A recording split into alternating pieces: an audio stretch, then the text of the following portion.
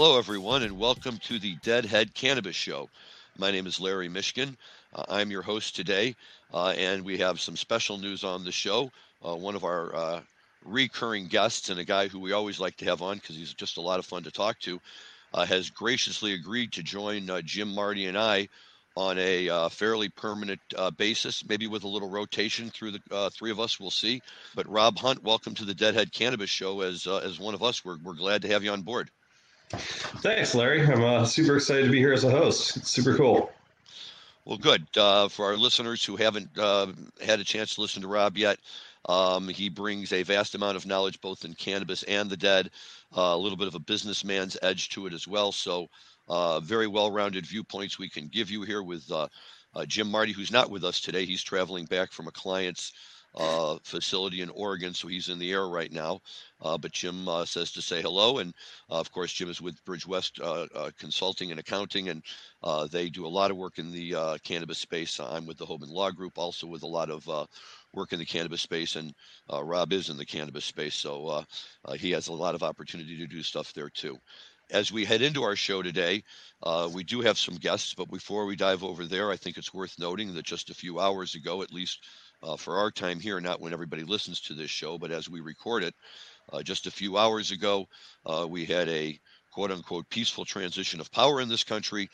Donald Trump has departed the premises, and Joe Biden is now in charge. Other than those who see this as a fresh start for America and quite frankly, a breath of fresh air. On this show, we try to keep our politics more or less limited to the world of cannabis and the impact it has on this. And Rob, let's get you started with a nice question here. What's your impression on what this new administration means to cannabis in the United States? That's a great question, really open-ended question, and I think that it's worth noting, Larry, that not only did the change of the guard happen at the White House, but as we're talking right now, we've got Alex Padilla, Raphael Warnock, and Jon Ossoff getting sworn in as three new senators, all on the Democratic side, which means that probably by the time the show is finished recording, we'll have a 50-50 tie in the Senate as of today, which I thought might take a few weeks longer. So, we now officially have a Kamala Harris as a tie-breaking vote in the Senate, and we now have new Senate appointments as far as new chairs, which means that it's a completely different world in cannabis than it was, this morning. So, I think we're looking at probably a compressed timeline towards federal legalization. I don't think it's something that happens in the first 100 days of the Biden administration. But I certainly think right now that we have, a real chance to see some major pieces of legislation make it out of the House and actually into the Senate, where they'll actually get a hearing committees they're assigned to, and certainly end up getting a Senate floor vote. And if they do, I think we have a willing and able president to sign those bills into law. And I think we have an attorney general now in Merrick Garland, or soon to be Merrick Garland, who isn't going to stand in the way Jeff Sessions or a Bill Barr would. And so it's a great time in cannabis. It is. And, it's just amazing to be able to sit here and talk about all of these things instead of imagining what they would be like, and to know that it is now our reality. And although Jim and I don't always see eye to eye on politics, one of the things that we like to take note of is how marijuana is the great unifier in this country. And everybody talks about this message of unity. And in this last election, with all the close votes and everyone talking about fraud and some ones, really coming down to the wire in Florida, Georgia, we had the runoffs. The marijuana proposals all passed by large margins in every state where they came up, and that included South Dakota and Mississippi. So we're not just cherry picking some nice, green, blue states here. These are, you don't get much more conservative than South Dakota and Mississippi. And the fact that those measures easily passed by 20 or 30% margins in those states really speaks to the fact that this country is ready to be a pro-cannabis country. I know there's a couple of big bills that have been passed in the House and have been just waiting to get on into the Senate for consideration. And Mitch McConnell, for his own reasons, has been a doorkeeper who hasn't been very willing to let really anything sponsored by the Democrats, let alone these types of bills, come through. And to me, the exciting point is that if a guy like Chuck Schumer says, yeah, let's move this through committee, let's get this out on the floor for a vote, I think that this is not a Democrat-Republican vote. I think this is a vote that pretty much goes pretty heavily in favor of pro-marijuana, and whatever topics they decide to address and bring out at that time can only be good for the industry and for those of us that enjoy cannabis. Yeah, I would tend to agree, and I think that for the first time now, the industry is looking at this and thinking to themselves, is this going to happen faster than we had calculated? And from a business standpoint, what does that mean for us, and what does that mean for the potential big business coming in? And I think that for those of us that have been on the advocacy side for going on 30 years for me now, it's really tough to see that for the first time I'm really seeing what I believe is to be the light at the end of the tunnel. But on the other side of it is it happening in some ways too fast, because now there's such opportunity. And if you look to what's happened on Wall Street in the last 2 weeks, north of $2 billion has been raised into cannabis companies on private deals. Every day there's an announcement of another one. Harborside raised $27 million yesterday, and TerrAscend raised $224 million. Curaleaf raised $300 million. Trulieve just did a huge raise. Jushi just did a huge raise. Across the board, the appetite right now for cannabis is massive based on the sentiment that came forward after the Georgia runoffs. But we're in a place now where everyone's shoring up their balance sheets, and they're ready to start moving to try to consolidate this industry. And I think there's a lot of small players that have been in this that now are trying to figure out what to do, because it's inevitable now. The walls of prohibition are crumbling. They are. It's exciting to see, and it's exciting to be a part of it while it's happening. To kind of be living through history, and talking about people in the industry who might really help carry us forward. We do have some guests on our show today, who I'd like to introduce: Brian Fields and Kellen Finney from Eighth Revolution. Gentlemen, it's a pleasure to have you on the show today. Thank you for taking the time to join us.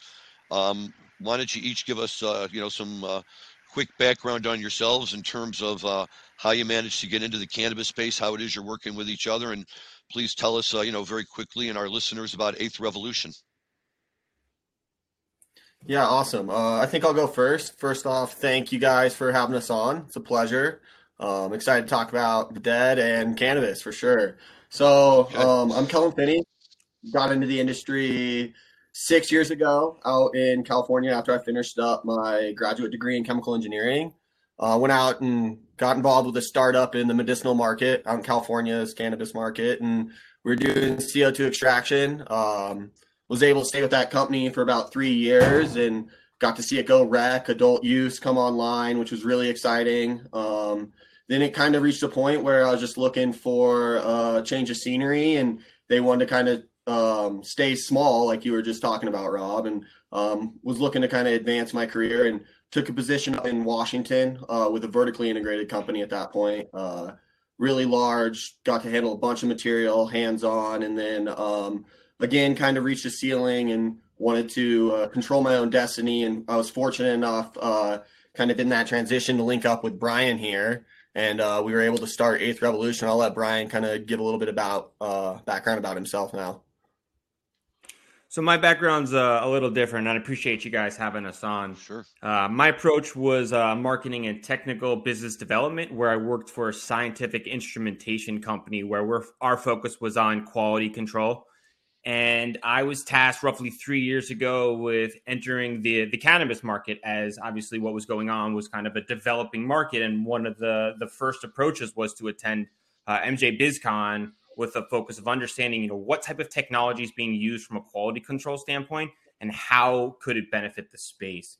And at that event, Kellen and I linked up as he was speaking at the Science Symposium, and we saw really clearly from a scientific approach on the need to implement sensors and the ability to kind of control the manufacturing process to deliver a consistent quality product over and over again, and kind of set out on this journey to kind of add value to the space. And Eighth Revolution, for what we are, where we provide services to the space, everything from capital to cannabinoids. So anything from helping with a biz deck to building it out through the process of walking through the license and the floor plan, through selecting the equipment, all the way through optimization and distribution.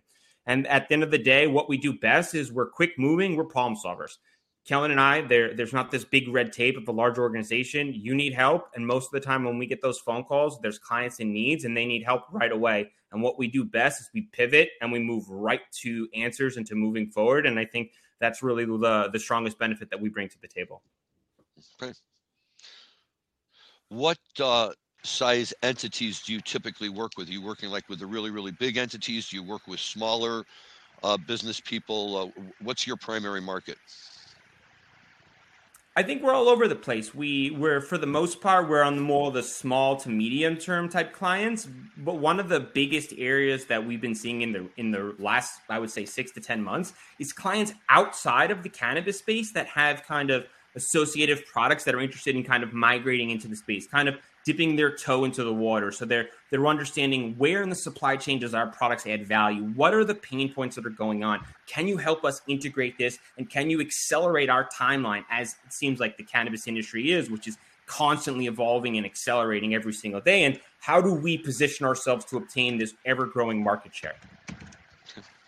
Where do you guys see the technology and the capabilities in the extraction side of this business going? In other words, I mean, I'll tell you, I'm the old guy in the room, and back when when I was first getting turned on to cannabis, that's all there was. Every now and then, if you were lucky, some guy showed up with some hashish or whatever. Now, and I can remember the first time I saw anything at all that was even close to being like extraction at a wedding in Vermont with some guys up there who were way ahead of their time. And so for me, it already seems like, this is so hip and modern, and, we're on the cutting edge, and then we come up with live resin and sugars. And where do we go with this? What's the next logical step in terms of extraction and what we can do to unlock, secrets and mysteries of the marijuana plant that we haven't seen yet? Yeah. So I think where extraction's going is I like to think of Dr. Seuss's The Lorax, right? Where he has that machine that literally takes the tree and then turns it into the whatchamacallit at the end of it, right? And so that's probably where extraction's going right now, in terms of the massive interest in the terpenes and these other minor cannabinoids, right?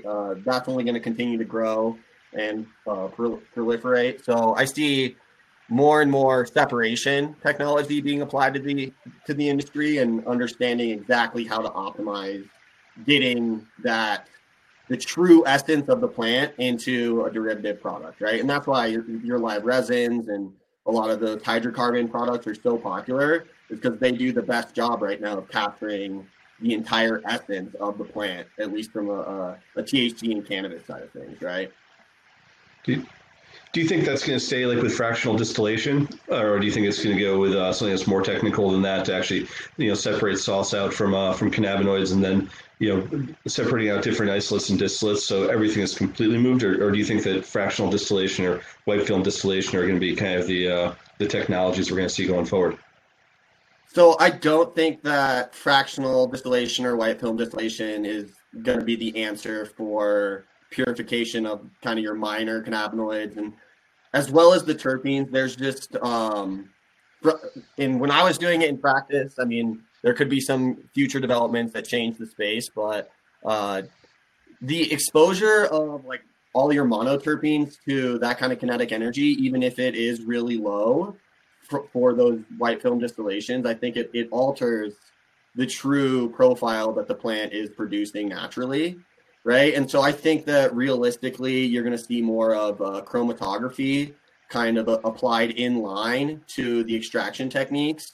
It's going to be a cheaper solution in the long run, I imagine, from an economic standpoint. And it's going to provide a more robust separation of those different chemicals in line. Right. And then it also plays into kind of your traditional manufacturing space of continuous flow manufacturing, so just feed it as much as you can and keep it running, Right now in Illinois, one of the big things that's really starting to come out, which was part of the adult use statute when it was passed, is the right for people who are medical patients to do home grow.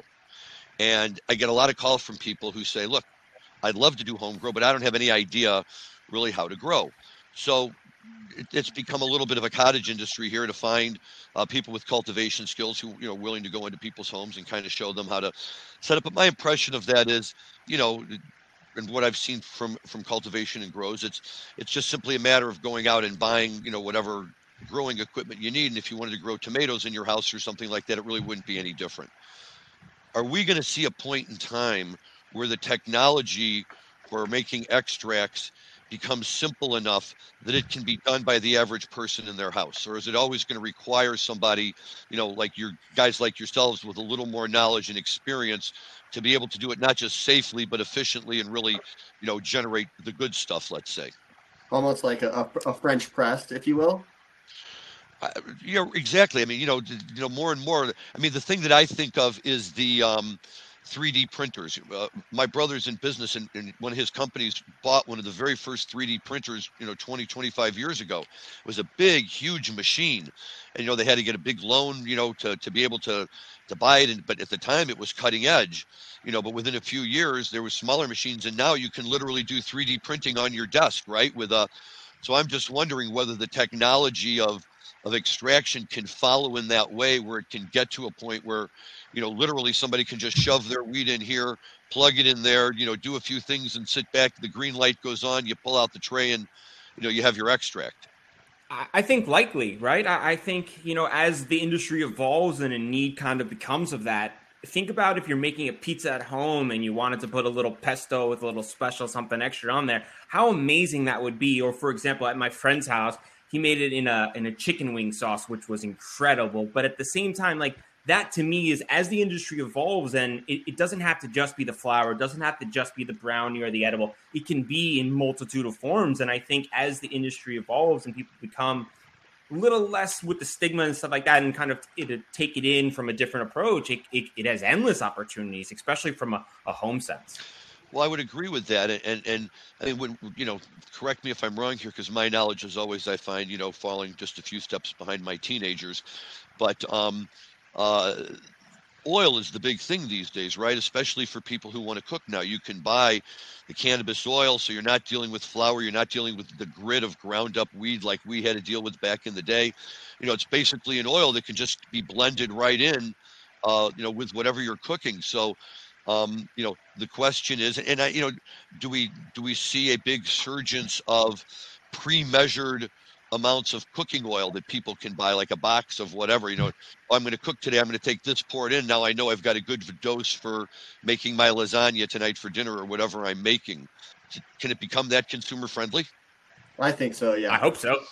And not only do I mean, it's been a little bit since I've cooked down some of the flour we're talking about. I think it was low and slow, but it's been a little bit. But conceptually, the idea of maybe, growing your own flour and then taking it through the process to putting it in there is the same concept as the tomatoes. And I think it'll just be kind of looked at very similar, and probably in a little more time than it should, in my opinion. But conceptually, I think we're on that route of just kind of putting it next to the basil leaf and incorporating it into your cooking. So I know that you guys spend a fair amount of time thinking about minor or trace cannabinoids, and the trend obviously in the industry is moving away from THC Delta 9 as kind of being the primary focus of cannabinoids. We obviously saw CBD have a huge sort of pop about 4 years ago. That's now largely bifurcated the industry between hemp and THC based cannabis. But now we're seeing a lot of interest in the Varin series. We're seeing THCV starting to pop. But we're really seeing THC Delta 8 start to pop, and there's a lot of interest from a legal standpoint of whether or not you can ship THC Delta 8 across state lines, how it's produced, whether it's produced from CBD as a cannabinoid that you create essentially through adding a catalyst and then coming out with D8 as your end result. And really, what the DEA's ruling on that was when they put out their interim final rule in August of last year. And what we can expect going forward with, a new attorney general that's looking at this, and a new head of the DEA, obviously coming forward as well. So just some thoughts on kind of what you guys see broadly about trace cannabinoids, and then more specifically, kind of what you're seeing with the with D8 right now. Yeah. So as far as the minors go, I think that a group out of Italy last week just published an article that they discovered another 6 or 7 minor cannabinoids. So we'll continue to see the minors be recognized and show up in the primary literature. As far as Delta 8 goes, I mean, that is probably one of the hottest topics, especially in states where cannabis isn't legal, right? It's potentially a means for individuals to access the effects of Delta 9, but legally, right? And so we just had actually a buddy of ours on our podcast a little while ago talking about these exact situations, right? And so I think the DEA said that Delta 8 or synthetic cannabinoids are now illegal, right? So cannabinoid analogs might have been the exact term that they used, correct? I was going to say, I think the language was 4 bullet points that the DEA put forward, and one of the bullet points was specific to saying that any synthetic is illegal. But the question was, does that include an isometric process that still takes an organic cannabinoid and just does a modification of that cannabinoid? Or was that bullet point really geared towards, K2 and spice and other things that are, coming out of Chinese factories that are adulterating, the original chemical composition of THC Delta 9 in favor of coming out with something that's a true synthetic? And so I think that, the way the IFR was written, the interim final rule the DA put out was written, it didn't give true clarity as to the intent of what they were writing. So I think right now the interpretation is still relatively open, and people are trying to figure it out. So I'm curious to see kind of, Larry and I are both attorneys, unfortunately. So we think about things in a very specific way, but it's always interesting for us to see, kind of what people on the ground are thinking about in terms of how they look at the ruling, what the legal guidance they've gotten is, and what your thoughts are about, crossing state lines with D8 in light of the DEA's ruling and in light of just the way the language was drafted. I think in those situations, it's always best to defer to someone like yourself to kind of make sure that you're handling things the right way. From our side, the D8's a common question, especially for me here in New York. I get friends and family all the time asking about, hey, can I get this product? Will it get me high? And it's like, well, yes. And they're like, is it illegal? And then you're like, well, depends, what's going on here. And that's where it really becomes kind of like that gray area. And that's really a unique situation. And I wonder too, Robert, like what you were saying was, why did it become such a hot topic? And for me, I believe it's really going to be a short-term fad as these kind of states come online. And then I wonder over time if it becomes one of those combinations where it's suited towards a certain goal, maybe the combination of some terpenes and D8 with some other minor cannabinoids hits a targeted goal after some kind of research and scientific evidence comes out. You don't think there'll be a long-term market for it as kind of like the light beer market of cannabis? I think about it from the perspective of, there's a lot of people that are new to the category that are kind of a little bit frightened of using cannabis for the whole idea that they've been fed that this isn't your grandparents' cannabis. This isn't, 1970s weed of 5% THC content. Now people are growing things that are coming in at, 30% THC. So, I'd like to use the category, but I don't necessarily want to get that high. And is D8, do you think, can be seen as a kind of a happy medium? How do you communicate that information from a marketing sense? How are you going to communicate to someone that there's a difference between all these cannabinoids? It's already pretty confusing, and marketers are really struggling to associate, for example, this is for rest, this is for sleep, and ultimately, is it? It's really hard to kind of tell in those areas. I think, at least from the short-term approach, the 2-to-1s, the 2 CBD to the 1 THC is probably the best approach to kind of communicating the basics. You don't want to get too stoned. Maybe go with the 2-to-1 approach, which allows you kind of feel that nice mellow high, but also that comfortable, relaxed feeling you might be looking for.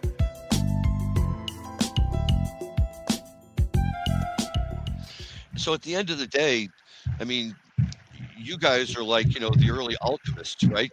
You're the ones who are sitting in the back fiddling with these plants and trying to come up with different cannabinoids that you can pull out. A cultivator's just growing the weed and everything else.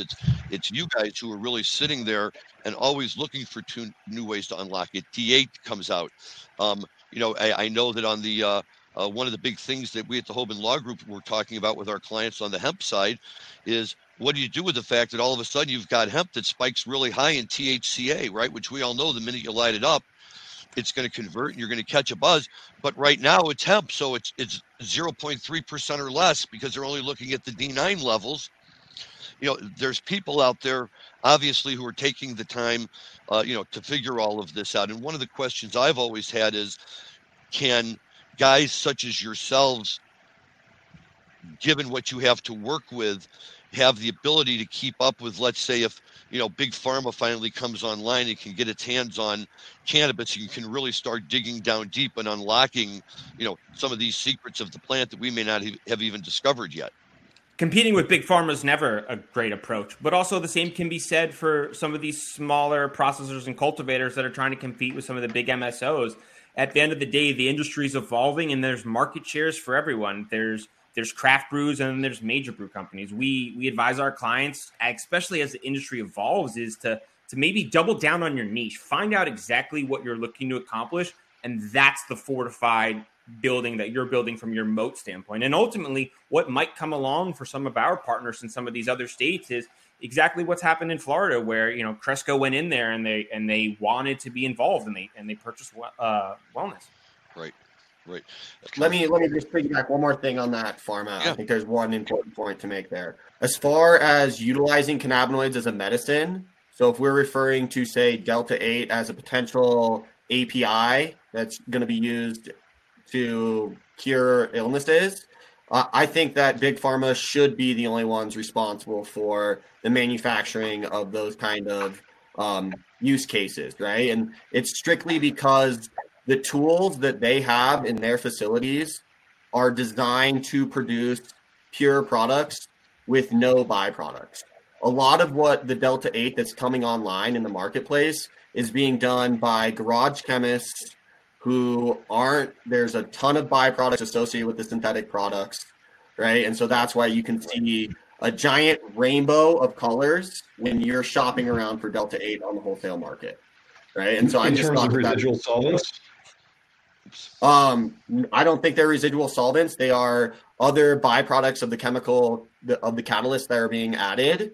They are byproducts from alternative mechanisms that are being executed, right? So it's not a perfect catalyst, and there's going to be a bunch of different byproducts, and a lot of those byproducts can be hid in the. So that kind of begs the question, and I don't disagree with you, but the question then is this best left to the biosynthetics and the industrial agriculture guys that are creating cannabinoids in the lab and then are producing them at contract manufacturing organizations with DEA controlled substances permits, or is it something that's going to be ultimately better off being done in a cultivation room than using HPLC to do the extraction or do the extraction process and then put it through a chromatographic system? As you said, there's a lot of byproducts in the extraction process, or can be.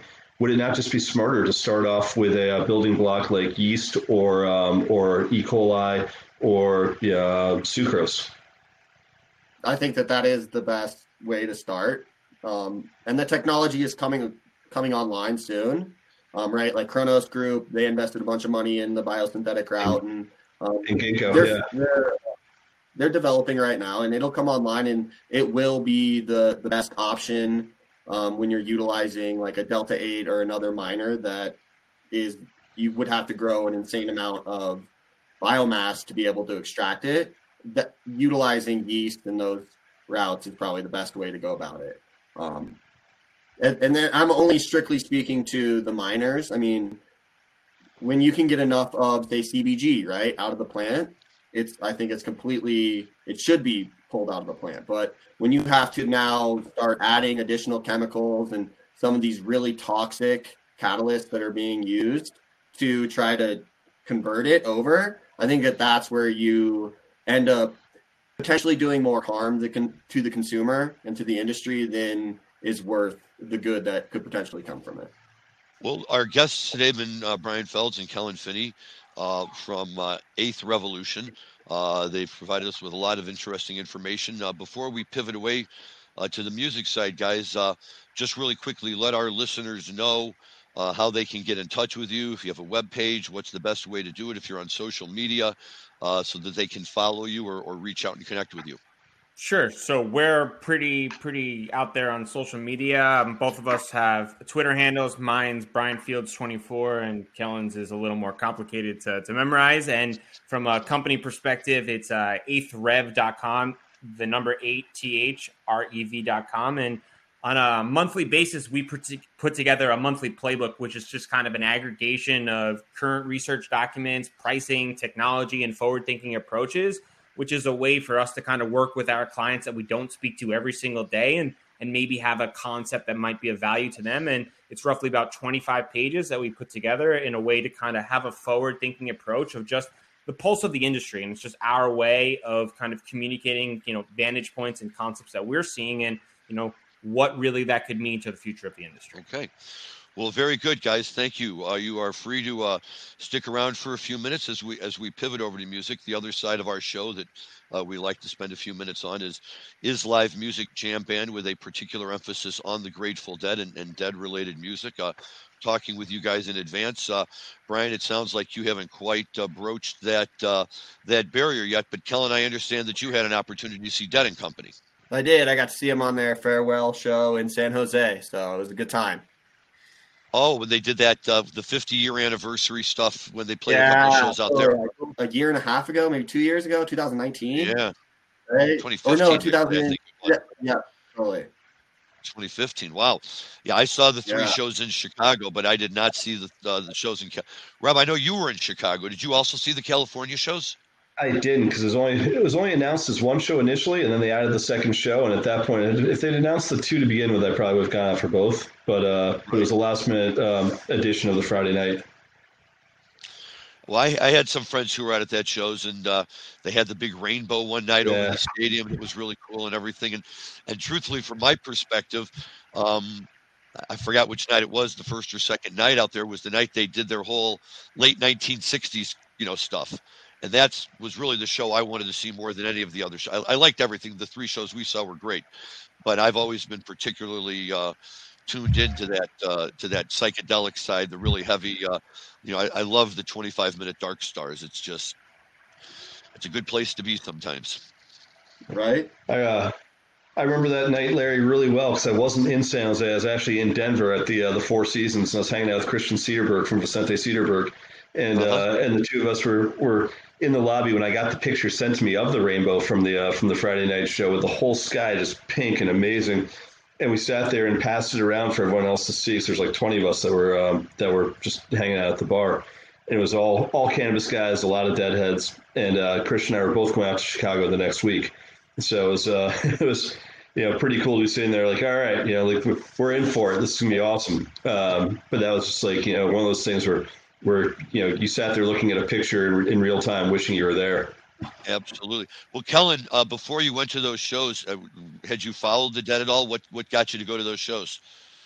Yeah, so I mean, I'd always kind of like dabbled in the Dead and those kind of things, but when I was actually out in California, the owners of the company that I was working for, they are huge Dead fans and been to every show. They're in their like mid 40s, older gentlemen, and they were like, we have to go. Like, we rented the Airbnb, they took the whole company down there. And so it was pretty cool to be able to like go to a show with like just hardcore fans, lifelong fans, had been to so many shows.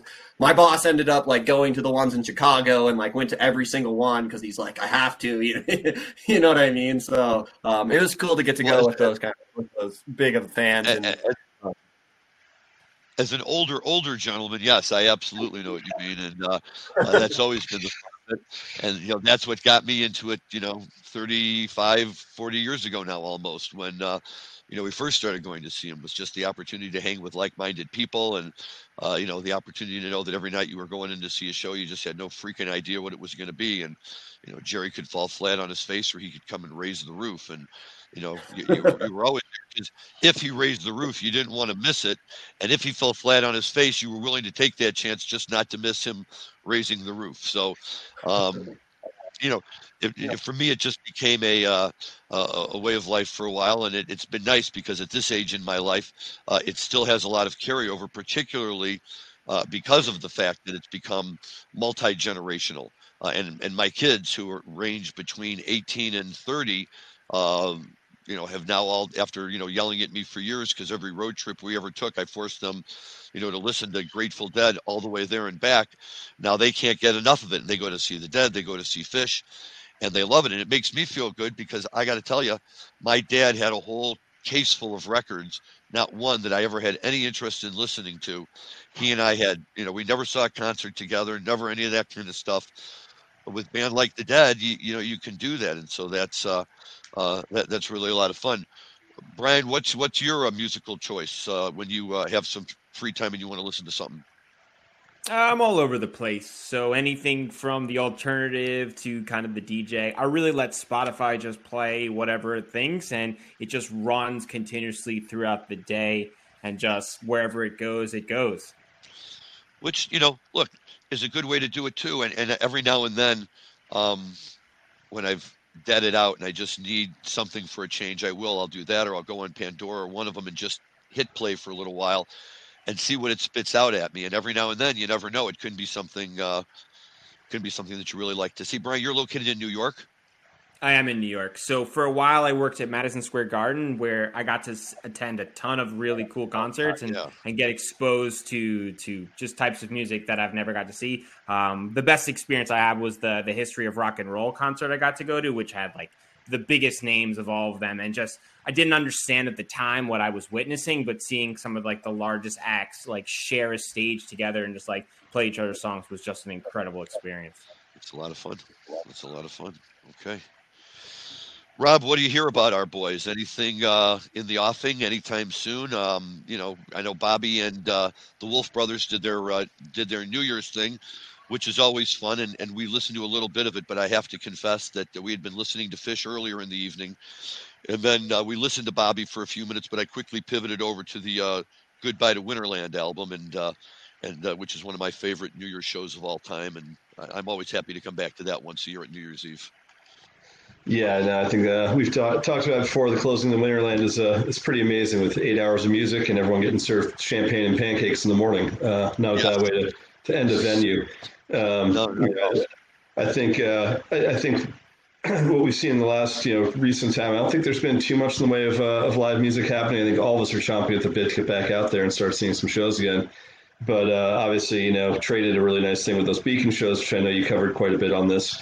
And then it's a question of, are we going to start seeing some more collaborations going into the period of, I think what we're now seeing again is another, kind of light at the end of the tunnel, much like, Cam's prohibition ending. I think that we're now hopefully seeing, Biden's charge of 100 million vaccine doses in the next 100 days. And, if that's the case, and we keep up at that pace, I think that live music is probably in the cards by the end of the summer.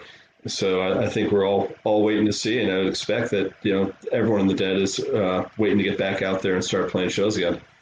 Well, it seems to me that everyone in the music industry is chomping at the bit. I just read today that Jazz Fest has announced October of this year, instead of their traditional end of April, May. They're going to do 2 weekends in October.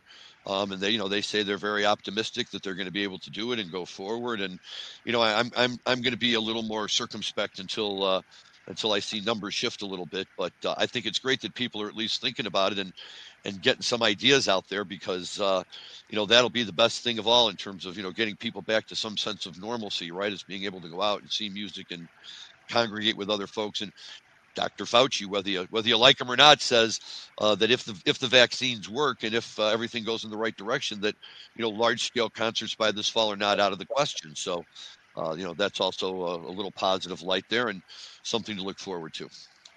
Well, I'm feeling encouraged right now. My in-laws both got vaccinated with their first dose today, which is just great news. And I'm still waiting to hear whether my mom gets hers in Florida. But, I know enough people now where, people they're close to have gotten their first dose of vaccine. So, again, I think Fauci was saying that it takes probably north of 80 million people in this country to get the vaccination to really start making a real dent in this, so you can start feeling a bit more safe. But, if you were to say, what are you most looking forward to?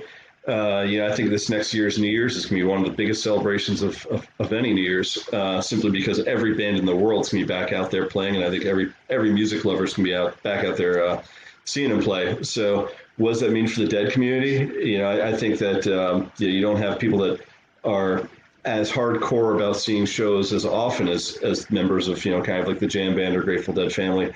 Or community. So with that in mind, I'd expect that almost every iteration you can think of every, kind of touring act is going to start being back out there playing shows just as fast as they can possibly do it once people feel safe to get back out there. Yeah, me too. And that'll be great. That'll be something really nice to look forward to. I've just about made my way through all of my Dick's picks and Dave's picks and Europe 72 and all the Live Dead I have lying around the house, and I can always start over again if I have to, but it's always nice to get outside and see some real new stuff for a while there and see what's going on. You say that, Larry, but at the same time, like, I've rediscovered so many shows I haven't listened to in years as a result of not having anything new to go see. So, like my mountain bike and my headphones are kind of fully attached to me these days, and I'm on archive.org, picking out different things, and I'll pick an era and say, okay, like let me think about 5 shows I can see from spring of '83, and just to catch different styles and different variations. And you and I know that I'm a total geek about certain like iterations about how a certain phrase is played and whether it's only played this way in '79 or it's only played this way. And so getting back and actually like really geeking out on Grateful Dead music again has been really fun before they start playing some new stuff. So I agree. I agree. Well, it was like when God, was it last year or the year before when they released the tour, the '77, May of '77 with Barton Hall, and everybody, oh, Barton Hall's the greatest show, and it is a great show. And there was a time when I listened to it all the time, but I hadn't really listened to it in years. And I put Barton Hall in, and like from the very first note of the very first song, right away you were like, oh yeah, this concert, this is going to be great. And by the time they got to the Morning Dew at the end, where Jerry blows the roof off the joint, I mean it's just a big love fest. I mean you just can't beat it, and it's great to rediscover it again. And it was funny on the radio yesterday or the other day, I heard. I listen to Fish radio sometimes, and unlike the Dead station on XM on Fish, they have a DJ. They only have a small number of them. They're always rotating around. But she was talking about we're going to be playing for you a show later on, and the second set is great. It has a number of Type 2 jams. Right. What's a Type 2 jam? A Type 2 jam is when you're in the middle of the jam and you turn to your buddy and you say, "What song are they playing again?" Type 2. And it's also one where multiple musicians are soloing. It's not just a guitar solo, but where it's multiple people are all in the pocket and going their separate ways before they bring it back together again. So Yep. like in Type 2 jamming, I think is one of those phrases that only people that are jam band fans would ever use, because everyone else is so composed as far as like on the indie scene. Yeah, I'm a huge indie fan as well, but every single time an indie band plays a song, it's going to time in within like a second or two of how it was written. Whereas with Type 1 jamming, you might actually have an extended period of time where the guitar plays a longer solo. But with Type 2, it's just mayhem. It's And that's and that was always the best. And this is, I think, like where my kids had the hardest time. And when I say that, I don't mean to be patronizing to you guys, but you're more closer to the age of my kids than you are to me. But for them, and I think the hardest part about anybody adapting into it is really understanding the power of the jam. And it's great to have the lyrics, and it's great to be able to sing along with the song that but what does make it so special, you're right, Rob, and you, boy, by God, you can listen to Help on the Way, Slipknot, Franklin's Tower, through 5 different eras of the Dead, and you'll hear very distinct different ways that they play it and different things that they're doing, and you can hear that with all of their stuff. And I just see that as evidence of them growing over time, which is what always kept them relevant. Because, I mean, if Scarlet Fire sounded like Scarlet Fire the exact same way every single time, it would be great to see. But after a while, it would be Scarlet Fire. But the fact that on any given night, you didn't know if it was going to be Scarlet Fire, or was it going to be Scarlet something else, or was it going to this or that? And was Jerry going to remember the words, for God's sakes? I mean, there was just so many variables that went into it that gave you that feeling that, who knows? So my question for you is, with the inauguration today, what song kind of typifies the American feeling, for the Grateful Dead? Like, would you pick a U.S. Blues, or would you pick a Liberty? What would you go as far as thinking about just kind of what a new administration means, and just politics in America today? Good question. I can't pick Liberty. Liberty is one of those litmus test songs, I think, for some people. And what I find is a lot of the newer, younger Deadheads really, really love it. I know that the band claims to love it and think it's one of their Jerry and Robert Hunter's finest works. It never clicked for me in my crowd. And, Liberty, we maybe not quite in the same category as Day Job, but it just never really took off for us. So I kind of pushed that off to the side. I love U.S. Blues. I think it's a great tune. It's a little bit irreverent, and maybe a little bit of irreverence is what we need right now. summertime done, come and gone, my oh my, maybe Trump's time now, come and gone, my oh my, you could substitute that in there for it. But at the end of the day, I'm going to go home tonight, and I'm just going to, probably throw on a nice, circa 1968, 69 Viola Lee blues, and, just crank it up to full volume, and, just feel like I'm just letting it wash over me, and, get those bad vibes out of the way. And I will tell you, that's the one jam tune I really wish they would have kept playing. There was no lyrics. Jerry had nothing to do but go out and play his guitar for 30 minutes. Yeah, I mean, I think there's going to be a fair amount of catharsis around the country tonight, no matter how people choose to celebrate. There's obviously a lot of people that are pretty upset by today's result as well. But I think for those that have been collectively holding their breath for the last 4 years, there's a pretty big national exhale that's happening today. True, and I'll tell you, I again, I'm not here to talk politics, but I think it's hard to just miss the basic facts that 4 years ago at this time, there was a whole group of us sitting around really worrying, do we even have it tomorrow? Is this guy crazy enough to go push a button and all of a sudden, life as we know it has come to an end? And he didn't. Okay, to his credit, I guess. I don't have that feeling with Biden. 5 minutes into Biden talking, I'm like, right, this is what an American president sounds like. Yeah. He's caring and he talks to the people.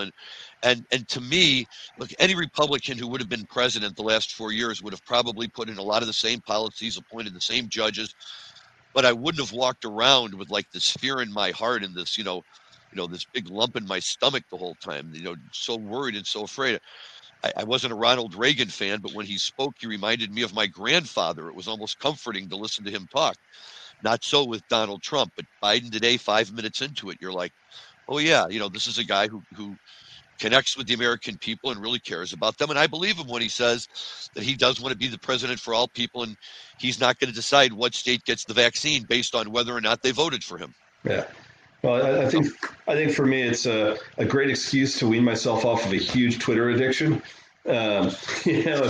Spend far too much time, checking things to see like what the news of the minute is, because things change so fast. And, I never cease to be amazed. And every time where I was like, this will, can you believe this happened? And finally I hit a point, about 3 years into it where I said, yeah, I can believe all of it. Nothing surprises me anymore. But then it was just watching for, if there's anything even crazier than the last. So now I feel, not just the catharsis of a changing of the guard, just, where I feel that the country hopefully can start to heal a little bit. But from the perspective, there's so many people I think that are going to be far more productive because they've got a lot less time to worry. So if it's the ability now to listen to more music, or if it's the ability to go out there and spend more time with your kids, or go out there and go hiking or biking or do other stuff that's more productive, I look forward to a lot of the people that were just glued to their televisions, glued to their news sources, to kind of say, okay, I don't think we have as much to get outraged about right now. Sure, on the right, there's going to be a lot of policies they're not going to like on the left, but I don't think it's going to be, as you said, with the same amount of bombast as we saw before. Right. And that's, so much with an eye towards, you wonder if he's really trying to hurt other people and all of that. But here's what I'd say in closing, because I realize we have been going on maybe in a little bit past our time, thanks to our good guests today and interesting topics to talk about. But we all have relationships with people on both sides of the aisle. So if you're a Republican, there's Democrats, and your family and friends. Democrats, Republicans, and we all talk about a time for healing, and everybody has to heal in their own way, and I get that, and I don't expect Republicans to come running in today and say, oh, Joe Biden is the bomb, and we're all with him, but we do have to find a way to be able to talk to each other once again. And I would just very, very humbly suggest to our listeners, and that they share with their friends and family and everyone out there, that the best and easiest way to do that when you're in that crowd is to pull out a joint and light it up, and wait for the first, you're a Democrat, wait for the first Republican to come over and say, what strain is that? And the minute they ask you that question, you guys, that's it. You've connected. The political issues kind of fall to the side, because he's going to say, oh, yeah, well, I got a guy who lives out in Humboldt, and he grows this strain, and he's going to pull a joint out of his pocket. And before you know it, everybody's sitting around getting high. Hopefully you forgot what got you upset in the first place. And if you're really, really lucky, you come across some 8th Revolution stuff, and everybody goes home with a big smile on their face. So, again, we talked about a lot. Cannabis and music are the two equalizers in so many different things. And if there's anything that unites people, smoking weed and listening to good music usually gets the job done. Amen, brother. Yeah, absolutely. Amen. Once again, big shout out and thank you to Brian Felds and Kellen Finney of Eighth Revolution for being with us today. Guys, one more time, just give us the website where our listeners can get a hold of you. It would be Eighth Rev, and I can provide the information in the show notes as well. And we've got a 10-minute podcast we call The Dime, where we dive into current events and topics. We talked about the Georgia, we talked about D8, and it's hot takes only. So it's a really quick dive, and kind of pay homage to it with the name of The Dime. Well, excellent. Hopefully our listeners will make their way over there and be able to do that. So thank you to you guys today for joining us. Special shout out and thank you to my new co-host, Rob Hunt. Rob, it's great to have you on the show, and welcome to the team. Thanks, Larry. And thanks, Brian and Kellen, for joining us today, guys. Thanks for having us. We appreciate the time. Sure. And finally, a shout out to my other co-host, Jim Marty, who could not be with us today. Hopefully he's traveling home safely from Oregon and will be back to join us next week with wonderful stories of what took place up in the state of Oregon. Until then, for all of our readers, listeners, this is Larry Mishkin of the Hoban Law Group. Thank you for tuning in today. Enjoy, and when you enjoy your cannabis, please do so responsibly. Thank you, everyone. Have a good night.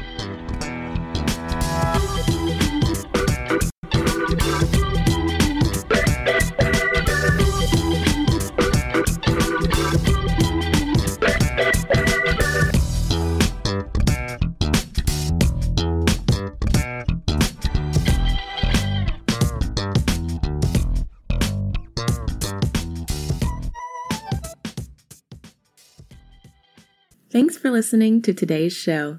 To check out more great cannabis podcasts, go to podconnects.com. Here's a preview of one of our other shows. 99.9% of our DNA is identical. It's a 0.1% that truly makes us different and unique. And that's what the show is about. Find out that 0.1% about your favorite guests. Find out what music they like, their first cannabis experience, and even what their room looked like growing up. But more importantly, or as important, their journey. Learn what makes them unique on Everything is Personal.